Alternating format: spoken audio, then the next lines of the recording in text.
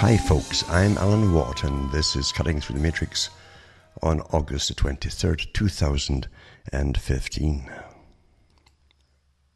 As we go further and further into this expertly run society, just like technocracy is all about too, where we're going to get managed from birth to death by experts. Individually, that is too, not just collectively. And we're given the same standardized education, which is a politically correct education, updated for the period we're in and where we have to go from now, sort of thing. And you find that this thing called news, as I say, is becoming, it's like water in a desert, trying to find anything that really is news. Really is news.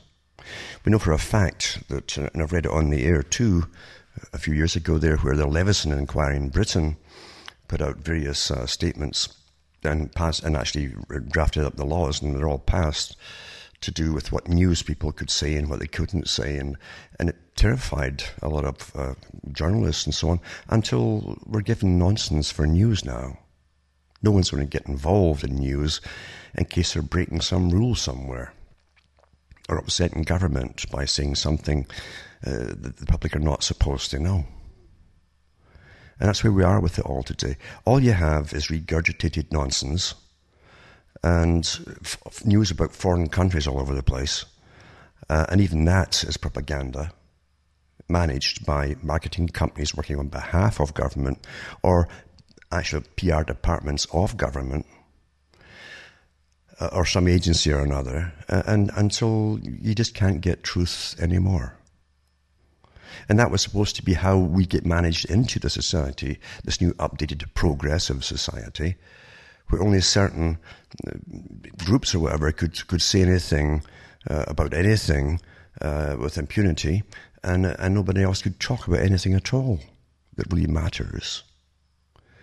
News is not news anymore, because as I've mentioned before, anything that really matters to the individual's life is secret. It's either national security, geopolitical agendas, which is again to do with national security, or you'll find that it's to do with a whole new transforming of the world into global society run by corporations, like Professor Carroll Quigley talked about with his Tragedy and Hope in the Anglo-American establishment, where he went through the history of the group, really, that came up with the idea for a global system, a common culture across the planet, and a common belief systems even across the planet, and run by private, massive international corporations. So, what is news now? News is mainly propaganda nowadays. And you have no idea how many agencies employed by government work to put out what you were given as news. And the technique, again, too, is to standardize, a very old idea, standardize all news. I went through the history from the Rockefeller, actually from their own sites, their old information from the 30s, where they said, how can we standardize the news? How many newspapers across, say, the US do we have to influence so they'll repeat the news that we put out? And they came out with a particular number of main newspapers and magazines they'd have to create, which they did, to standardize that. Then all the other papers, the lesser papers, would all copy and just parrot what they said. It's an old idea. But today it's so overwhelming, isn't it? It's overwhelming, the news that you're getting. And it's not going to change now, folks. This is the next part. We're into the next part of feeding the proper information to the general population so they'll behave themselves and believe what they're told to believe. And it's terribly sad that, because I was reading an article today too about the end of even hard copy books, how most libraries now are dumping the books. They've been dumping them for years now and transferring everything into computer. And And of course with that, it's just like the movies they used to have on VHS. A lot of the movies were not remade on disc from the VHS, and you just can't find them anymore. It will be the same thing with a lot of the books that disappear. You'll never ever be transmuted into the digital idea. It just doesn't happen with a lot of them, because there's whole panels sitting there discussing what should get reprinted and what shouldn't be, you see. And George Orwell went through this whole technique about the memory hole and how information disappears down the memory hole. If you can't find the information, you'll never know about certain things that have happened in the past. You'll never know either about the certain cons that governments across the world tend to pull every so often to deceive the public, to divert their attention from main topics that they should be looking at and so on. Things like that, just techniques, you see. It's all techniques, run by techniques. And techniques that work are repetitively used because they do work. All we're given are the little emotive topics to argue about. And that's an old technique too, getting folk arguing about things.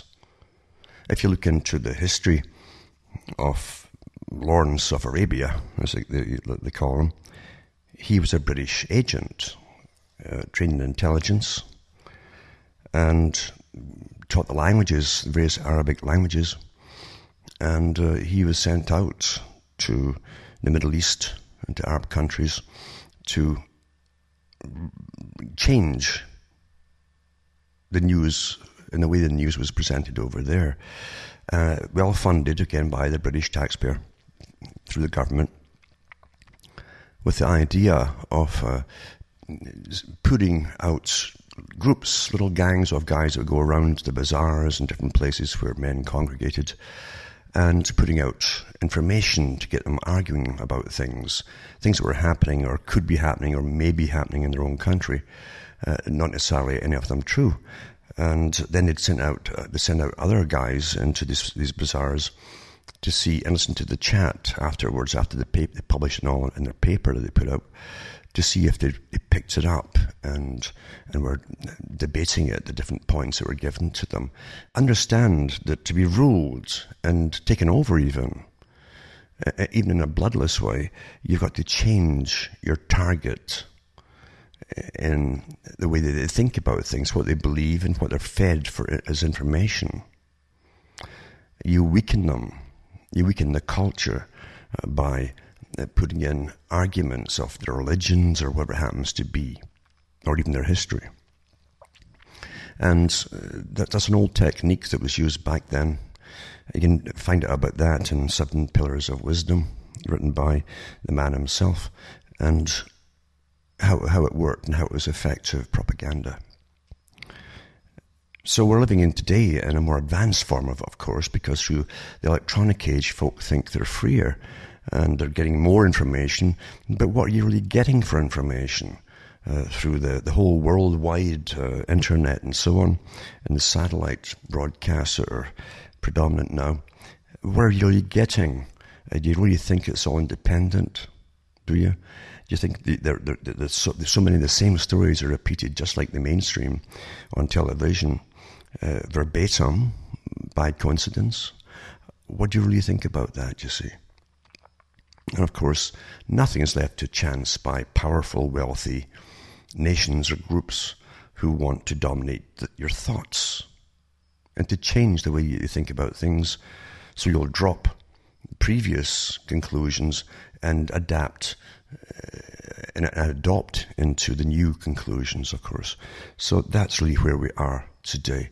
It's been going on for an awful long time, as I say, through regular media and the old, even before radio and television, it was done through newspapers primarily. It's just gone on and on and on until here we are today, getting standardized news. Of course, any dissenting news from other countries is classed as enemy propaganda and things like that, and you shouldn't listen to it, yada yada yada. So it's pretty bad these days. It really is bad. I've looked at alternative sites, for instance, and watch the history of it, because you're really, if you're awake at all, you're looking and studying all the time, not just at the information that's presented to you from different sources and the techniques used, but also you're looking at the effect it has on people who adopt opinions, because they generally follow leader types, you see.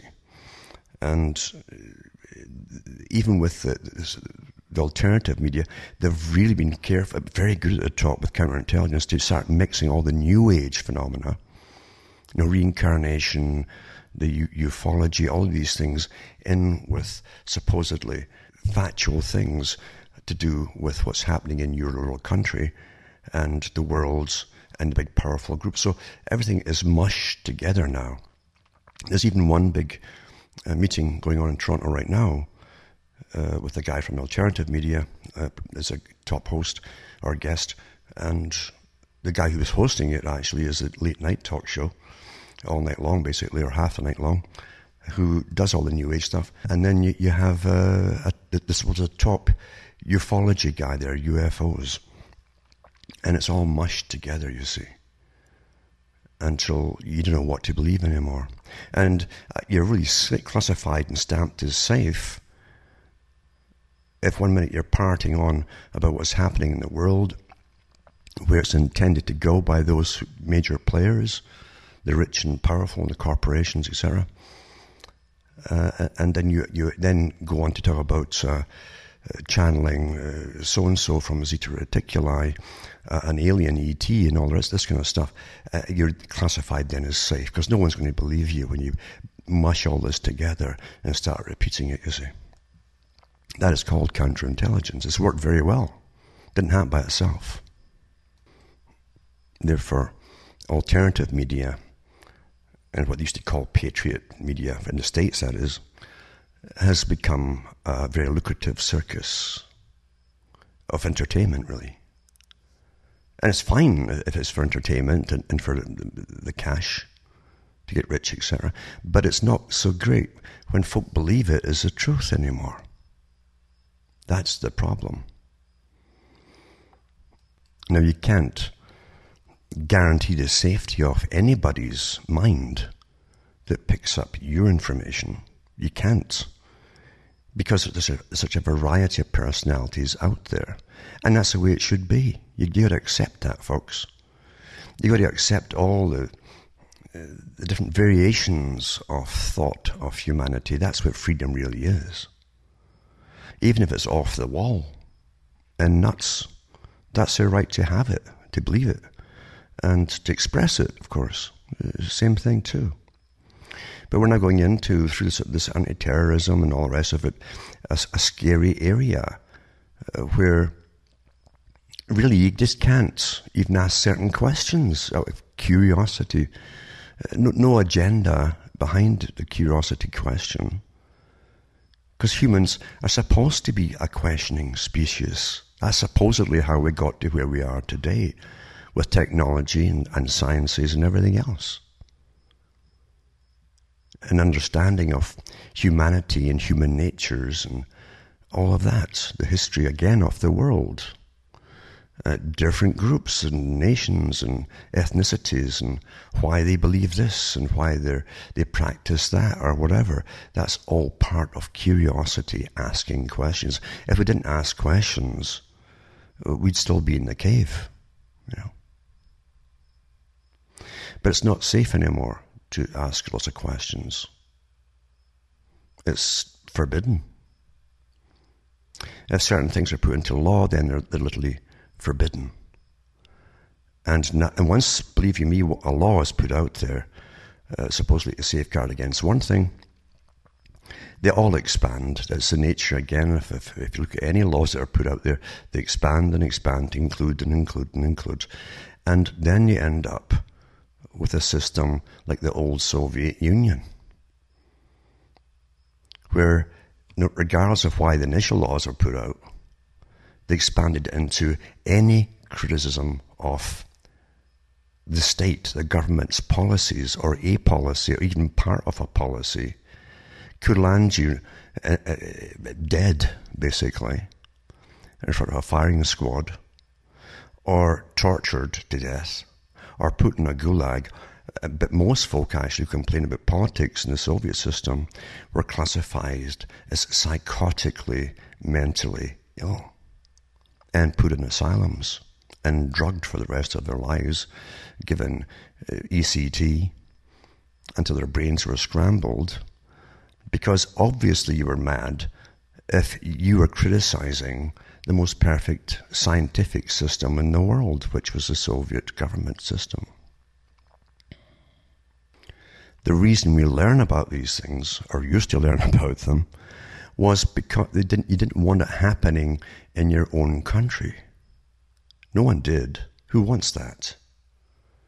If you look at Britain, for instance, they've got a massive tradition of criticising the government policies.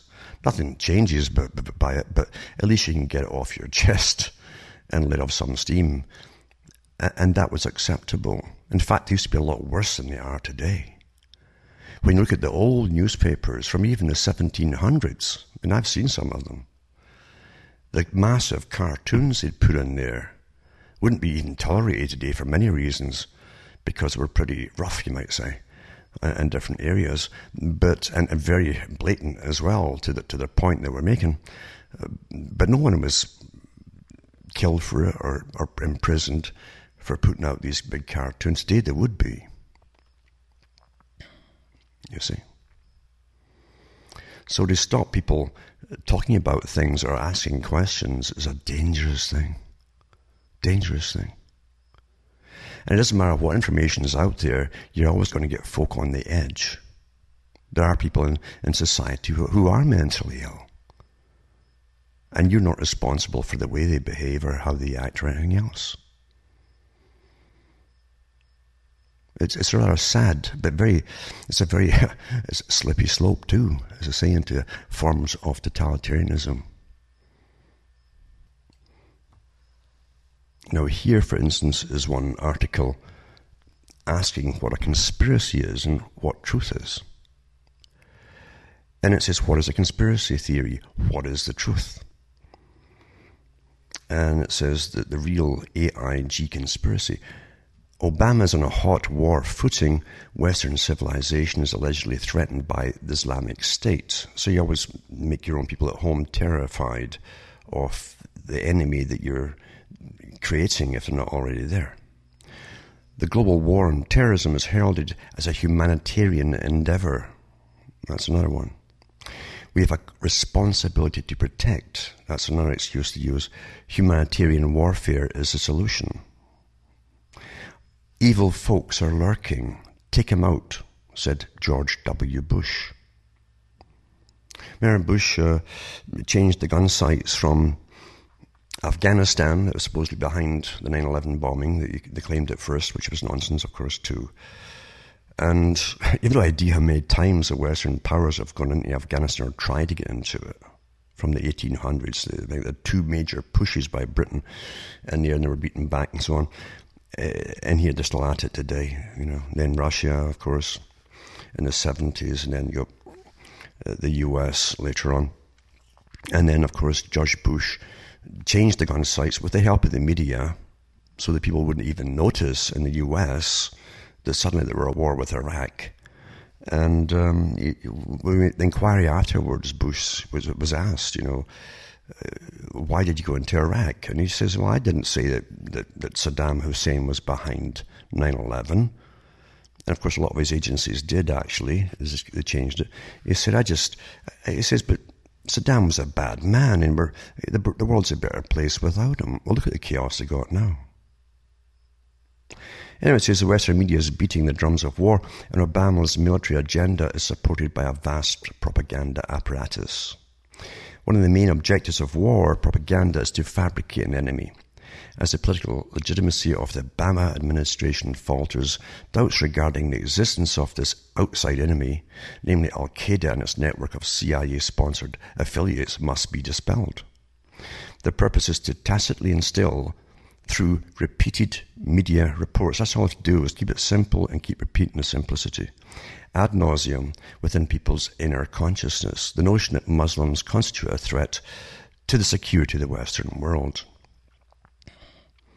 Humanitarian warfare is waged on several fronts. Right now, they're drumming up about Russia as one country. They're drumming the war drums against Russia. China, to a lesser extent really, and the Middle East are currently the main targets. Xenophobia and the military agenda. The wave of xenophobia directed against Muslims, which has swept across Western Europe, is tied into geopolitics. It's part of a military agenda. It consists in demonizing the enemy. That's what's always been done. By the way, there's some amazing sites up there, if I haven't pulled them, showing the cartoonish posters put out for World War I and World War II, demonizing enemies of the West at the time. And it's just so blatant how they did it to get, in a very simple form of propaganda, these images burned into people's heads as to why they're off to fight these folks, you see. But it says, here's the real what's really going on. Muslim countries possess more than 60% of total oil reserves. In contrast, the US of America has barely 2% of total oil reserves. Iraq has 5 times more oil than the United States. And it says, a large share of the world's oil lies in Muslim lands. The objective of the US-led war is to steal and appropriate those oil reserves. Now, that's true, because I've read in the air that the big oil companies approached, for instance, it was in the British newspapers, the big oil companies approached Tony Blair when he was in the one-man band. He was all for war. And they divvied up the oil wells they wanted to take over.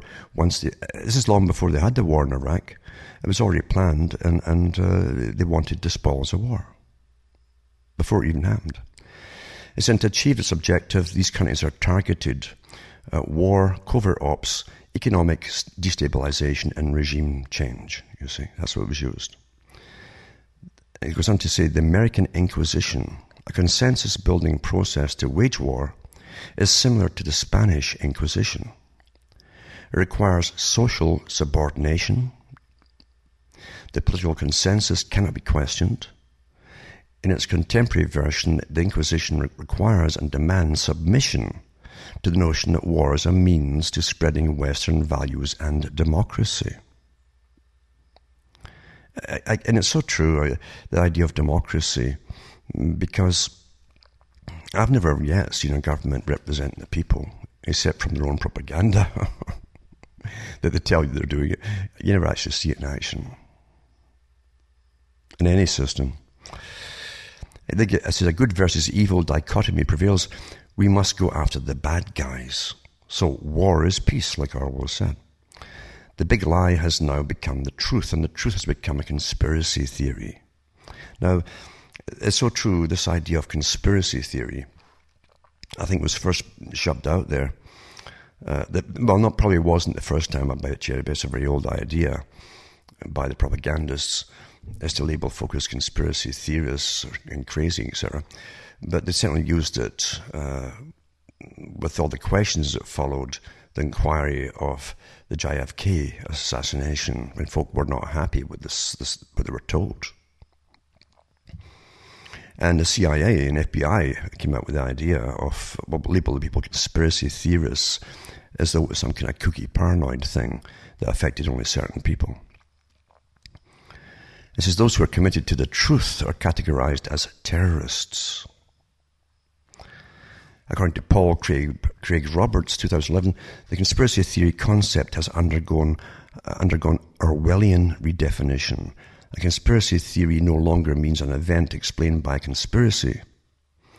Instead, it now means any explanation or even a fact, and that's the more dangerous thing, a fact that is out of step with the government's explanation and that of its media pimps.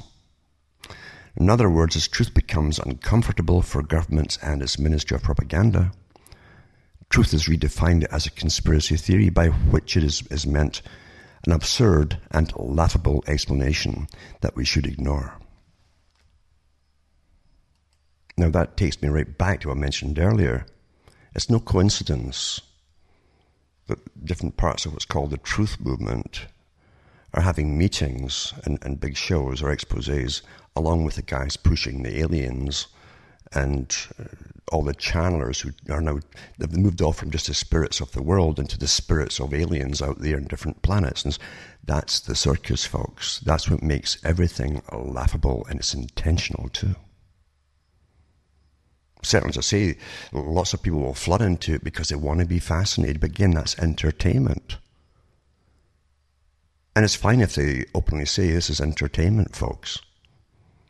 But I feel it's very deceptive not to come out and say so. Entertainers should say this is entertainment. And the only thing they don't have is the bearded lady and stuff like that at the end of the show. Is that next? You see?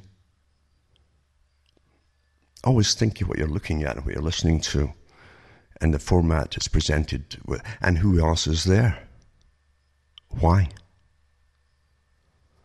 Just for money? Fine if it is. It's put down as entertainment. So there you go. Let's repeat that again. Yeah. In other words, as truth becomes uncomfortable for the government and its Ministry of Propaganda, truth is redefined as conspiracy theory, which is meant an absurd and laughable explanation that we should ignore. Fiction becomes fact. Investigative journalism has been scrapped, and that's so true. Yeah, in fact, most media now, mainstream, don't send reporters out anywhere. Hardly. Some of them have no reporters at all. Just someone who scans the internet and puts in stories that they can repeat from other newspapers at the top. Factual analysis of social, political, and economic issues is a conspiracy theory because it challenges a consensus which is based on a lie. What is the truth? The real threat to global security emanates from the US, NATO. They actually say in this article, which is from Global Research, I think big non-profit group, again too, it's got kind of Marxist beginning and socialist agenda. You can always tell too, doesn't stop you from reading it. But it says actually a US, NATO, Israel alliance. In other words, who's benefiting across the Middle East? Yet realities in an inquisitorial environment are turned upside down. The warmongers are committed to peace, they say. The victims of war are presented as the protagonists of war. And the homeland is threatened. The media, intellectuals, scientists and politicians in chorus obfuscate their unspoken truth, namely that the US NATO-led war destroys humanity. When the lie becomes the truth, there is no turning backwards. When war is upheld as a humanitarian endeavor, justice and the entire international legal system are turned upside down.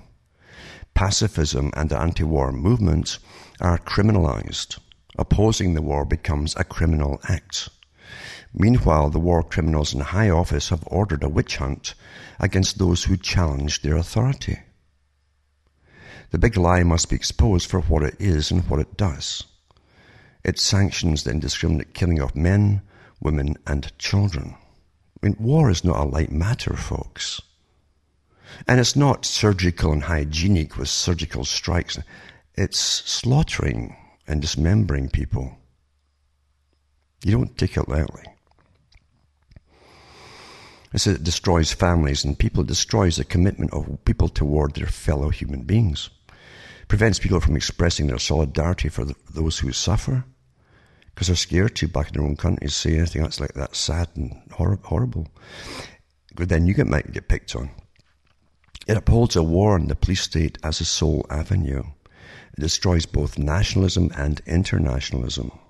Breaking the lie means breaking a criminal project of global destruction in which the quest for profit is the overriding force. This profit-driven military agenda destroys human values and transforms people into unconscious zombies. This is let's reverse the tide. Challenge the war criminals in high office and the powerful corporate lobby groups which support them. It goes on to talk about what else could be done, close down weapons, factories, military bases, and so all that stuff. Bring home troops, and members of the armed forces should disobey orders and refuse to participate in a criminal war. etc., etc. That's a very old cry, that one, but never happens. But that's by Professor Michael Chuzadovsky from Global Research, this article here. There's his copyright on it. And it says about the author, it says Michael Chuzadovsky is an award-winning author, professor of economics, emeritus at the University of Ottawa, Canada, founder and director of the Centre for Research and Globalization, Montreal editor of Global Research. He's also taught as visiting professor in Western Europe, Southeast Asia, the Pacific and Latin America, served as economic advisor to governments of developing countries, and has acted as a consultant for several international organizations. He's the author of 11 books and so on, and he lists them all here. And I'll put this article up tonight, so you can check it all yourself. And as I say too, there's nothing much, I think, any real investigative reporter or historian can criticize in the article when it concerns war and the mechanics behind war and getting it going, etc., and what the public are always told. It's always the same things over and over. You always, again, first demonize the enemy as a subhuman species, wild and barbaric, and take it from there. They don't go into at all the fact of who really's been funding them and set them up in the first place, things like that, They also have an article. Remember, as I've said before, I think his history is more Marxist, or they might call it neo-Trotskyist, probably. That's the new acceptable term for all. But there's another article too from Global Research, and it talks about truth as a crime against the state. And this is what I'm talking about tonight, is where you end up getting laws passed within countries, then you become a target, or if you happen to repeat something you've read or something you've found out through your own investigations, you become a target by your own government. And that's happened during and before all wars, in fact, when they disagree with what the people are getting told by the government's propaganda arms. So this is by Dr. Paul Craig Roberts and Stephen Lendman, it says. And when you go into who he is, it goes on to talk about his former Assistant Secretary of the U.S. Treasury and Associate Editor of the Wall Street Journal. He's held numerous university appointments. He is a frequent contributor to Global Research, and it gives his link to where you can find Dr. Paul Craig Roberts. So this article talks about what's, truth is a crime against the state. And it says, the entire Western edifice rests on lies, and there's no other foundation, just lies. This makes truth an enemy. Enemies have to be suppressed, and thus truth has to be suppressed. Truth comes from foreign news sources such as the RT and from internet sites such as this one, it says. Thus, Washington and its vassals are busy at work closing down independent media. Washington and its vassals have redefined propaganda. Truth is now propaganda. If it's told by countries such as Russia and China that have independent foreign policies. Propaganda is truth if told by Washington and its puppets such as the European Observer. The European Observer, little doubt following Washington's orders, has denounced RT and Sputnik News, that's a Russian one, for broadcasting fabrications and hate speech. That's another term when you start putting this hate speech on to criticizing government. From their bureaus in the European Union cities. Now, I've read, again, it was on the air on different shows in the past, years ago, in fact, about the European Union setting up an office, actually, to regulate all news within Europe, and how they would become dominant, in their own words, the main distributor of what would be called news, which we call propaganda, where it comes from government departments and so on. And getting back to the article here, it says, often I appear, this is the author talking to this article, on both RT and Sputnik. In my opinion, both are too restrained in their reporting, fearful, of course, of being shut down than full truth requires. I've never heard a word of hate speech or propaganda on either. Washington's propaganda, perhaps, but not the Russian government's. In other words, the way Washington has the news world triggered or rigged, not even independent news sites can speak completely clearly. The Western, and they call it prostitutes rather than, prostitutes, it's a prostitute, this is what they call them, have succeeded in creating a false reality for insouciant Americans and also for much of the European Union population. A sizable percentage of these peoples believe that Russia invaded Ukraine and that Russia is threatening to invade the Baltic states and Poland. This belief exists despite all intelligence of all Western governments reporting there is no sign of any Russian forces that would be required for an invasion. The Russian invasion, like Saddam Hussein's weapons of mass destruction and Al-Qaeda connections like Assad of Syria's use of chemical weapons against his own people, like Iranian nukes, never existed, but nevertheless became the reality in the Western media. This is this insouciant Western peoples believe in non-existent occurrences. In other words, just to state the obvious non-controversial facts, the Western news media is a propaganda ministry for which no truth emerges.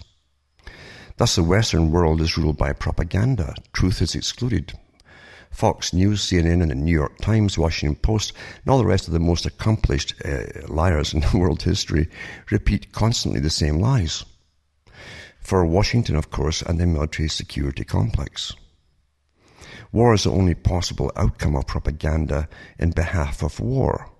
When the irresponsible Western media brings Armageddon to you, you can thank the New York Times and the rest of their prostitutes for the destruction of yourself and all your hopes for yourself and your children. It says Stephen Lendman, who compromises a good chunk of the remaining moral conscience of the West, explains the situation below. So this article continues with his co-author, Stephen Lendman. It says, Western major media marched the same drummer, dutifully regurgitating managed news, misinformation garbage, willfully burying hard truths on issues mattering most. And that's the truth, isn't it? Things that you're supposed to know, but you really should know about, it's also classified as secret.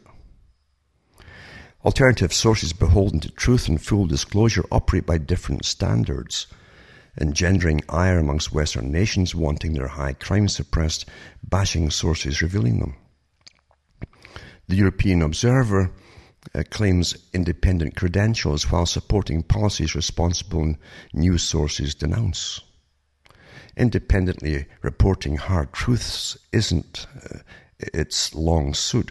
Its editor, Elizabeth Kirk, is the wife of former Danish European Parliament member Jens Peter Bonde.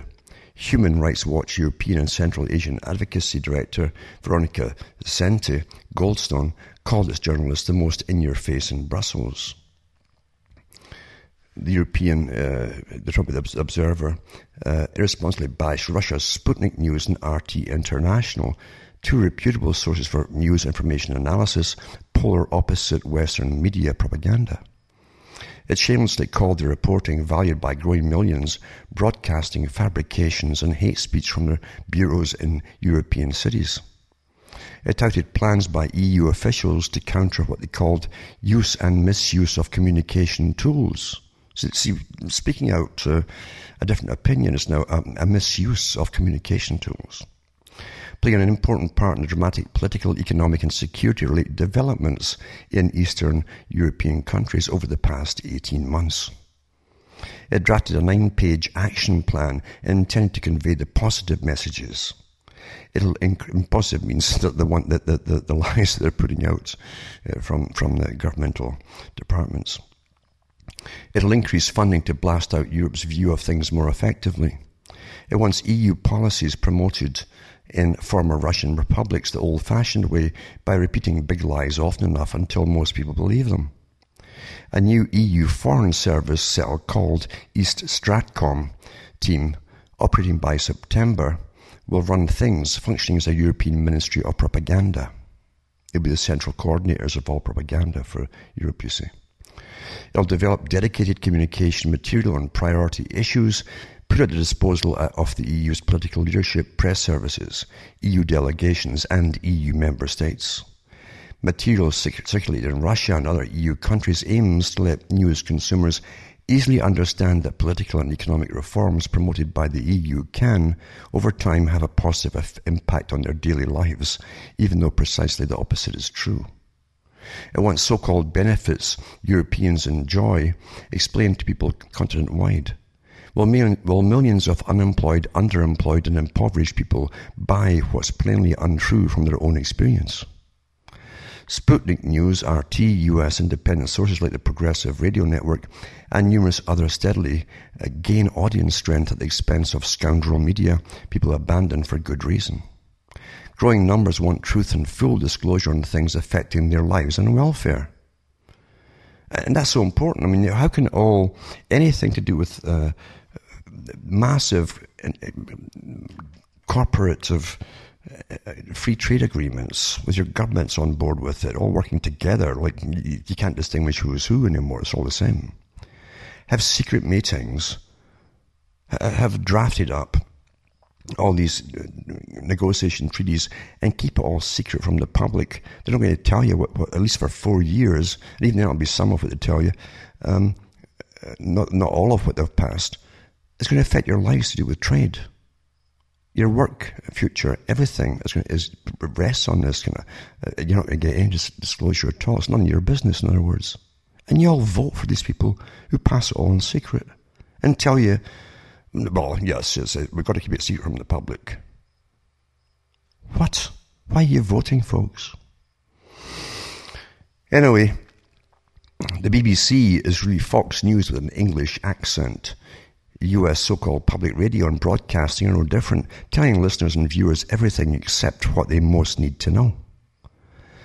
Simonian explained Britain has an entire army brigade of 1,500 men whose tasks include the fight against Russia on social networks. I've told you before, you've got to be careful out there, folk in your joint chat room. It's all managed, folks. Everything's infiltrated and even set up by these organizations for you to fall into. NATO is a task force aimed at countering Russian influence throughout the world. Only recent, Deutsche Welle landed a 24-hour television channel in English to counter RT. At the same time, nearly all the major Western media, including the BBC, DW and Euronews, have long disseminated their information in the Russian language, while Radio Liberty, funded directly by the US government, broadcasts in Russian. If after all this the EU still complains that they are losing the information war against Russia, perhaps it's time to realize that growing numbers of people are fed up with being lied to. People want reliable sources of news, information analysis unavailable through mainstream Western sources using propagandists and masquerading as journalists. So that's that article there. And it gives you, as I say, who these folk are that wrote these articles, and they're all got great credentials and all the rest of it, you know. Now, remember, folks, to go into cuttingthroughthematrix.com archives, and you'll hear me yapping about the EU, the government, setting up its own media arm to try to take over and put out all the standardize all the news across Europe, according to the government's positions on things, or how they want you to believe or think about it. And these things really end up going into nasty, nasty areas. It really does. When government gives credence to one group in your own country and not another group. For instance, in other words, favoritism. How can you stand up to the government when it's done that, you know, and do something and give another alternative point of view? If it's illegal, it's not allowed. And this is from Canadian Mainstream, Canadian Broadcasting Corporation News. And this is from May, goes back to May, and it says, Ottawa cites hate crime laws when asked about its zero tolerance for Israel boycotters. There's groups who are not, generally the far left again, who are organized, because nobody else is organized really, and they're protesting Israel's policies with the settlers and all the rest of it, and they want to boycott goods and trade going into Israel from other countries. So it says, so here's what happens. It says, Ottawa, the government, cites hate crime laws when asked about its zero tolerance for Israel boycotters. and it's by Neil MacDonald. And it says here that the Harper government is signalling its intention to use hate crime laws against Canadian advocacy groups that encourage boycotts of Israel. Such a move could target a range of civil society organizations, from the United Church of Canada and the Canadian Quakers to campus protest groups and labour unions. If carried out, it would be a remarkable aggressive tactic and another measure of the Conservative government's lockstep support for Israel, Prime Minister Benjamin Netanyahu. While the federal government certainly has the authority to assign priorities, such as pursuing certain types of hate speech, to the RCMP, any resulting prosecution would require an assent from a provincial Attorney General. It said, and it would almost certainly be challenged under the Charter of Rights and Freedoms, civil liberty groups say. The government's intention was made clear in response to inquiries from CBC News about statements by federal ministers of a zero-tolerance approach to groups participating in a loose coalition called Boycott, Divest and Sanctions, BDS they call it for short, which was begun in 2006 at the request of Palestinian non-governmental organizations.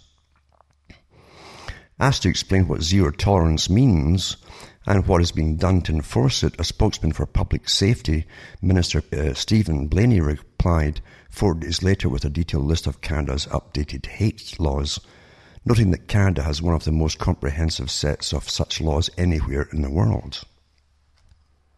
The BDS tactic has been far more successful for the Palestinians than the armed struggle, and it's caught on internationally angering Israel, which reckons boycotts could cost its economy hundreds of millions of dollars.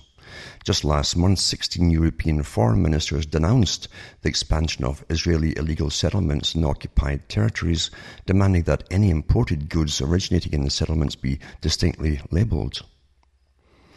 And it says, but Canada, a country where the federal Liberal and NDP leaders also oppose BDS, appears to have lined up more strongly behind Israel than any other nation. In January, Canada's then Foreign Affairs Minister John Baird signed a memorandum of understanding with Israeli authorities in Jerusalem pledging to combat BDS. It described the movement as the new face of anti-Semitism, so they're using that. Again, words association is often important when it comes to propaganda. So with Israel, you can't criticize its policies without them bringing in that to make you feel ashamed of criticizing the state itself, or the government, I should say. A few days later, at the UN, Canadian Public Security Minister Stephen Blaney went much further. He conflated boycotts of Israel with anti-Semitic hate speech and violence, including the deadly attacks that had just taken place in Paris on the Charlie Hebdo magazine and a kosher supermarket. Blaney then said the government is taking a zero-tolerance approach to BDS. Coming as it did from the minister responsible for federal law enforcement, the speech alarmed groups that have to varying degrees supported boycotts, believing them to be an effective tool to bring about an end to Israel's occupation and colonization of the West Bank and its tight grip on Gaza. Some of these groups had noted that the government changed the criminal code definition of hate speech last year, adding the criterion of national origin to race and religion. This charge could, they feared, effectively lump people who speak against Israel in with those who speak against Jews. Michael Vaughan, a lawyer for the British Columbia Civil Liberties Association, says the expanded definition is clearly a tool to go after critics of Israel. And it says constitutionally protected. Canadian civil liberties groups maintain that boycotts are a long recognised form of political expression and therefore constitutionally protected. In March, the Canadian Quakers wrote a letter to Foreign Affairs Minister Rob Nicholson expressing concern about Blaney's speech and protesting the label of anti-Semitism. Nicholson's response merely repeated the talking points first used by Blaney at the United Nations and the government's vow not to tolerate boycotts. But in response to specific questions about what zero tolerance of BDS means and how it will be enforced, Blaney aide Josie Siroy, or Siroy, S-O-I-S at the end, gave CBC News a much clearer picture of the government's intent. It says, I can tell you that Canada has one of the most comprehensive sets of laws against hate crime anywhere in the world. It says, she highlighted what she termed hate propaganda provisions in the criminal code, criminalizing promotion of hatred against an identifiable group. And further noted that identifiable group now includes any section of the public distinguished by, amongst other characteristics, religion or national or ethnic origin. She also referred to criminal code provisions requiring that a judge consider hate, bias or prejudice when sentencing an offender. We will not allow hate crimes to undermine our way of life, which is based on diversity and inclusion, she concluded. Tyler Leviton, a spokesman for Independent Jewish Voices, their principal organizing vehicle for BDS in Canada. So the main one is for BDS in Canada. Boycotting Israel is seems to be Jewish himself. Said he believed he and his fellow organizers are already under surveillance. This is about trying to scare people. He said BDS is an entirely passive movement. It's a decision not to take part in something, not to be implicated, not to be complicit. It's entirely non-violent. That's not always been the case elsewhere in the world, particularly France, where BDS rallies have resulted in confrontations with police. But it's the non-violence of the boycott approach that attracted groups like the United Church of Canada. They're also into this BDS. Like the Canadian Quakers, the UCC restricts its boycott advocacy to products from Israel's settlements. And by some accounts, the BDS movement has divided Jewish organizations in the US, some of which, mostly on the left, support it. And that's from the Associated Press. And it says, the Ontario chapter of CUPE, on the other hand, supports BDS fully.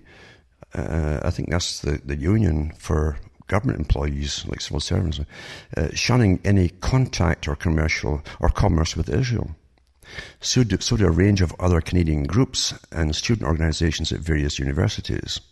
It's a right and duty of citizens in any free state to engage in constructive, non-violent, peaceful criticism of state actions and behaviours, says Patty Talbot, senior staff members at the UCC.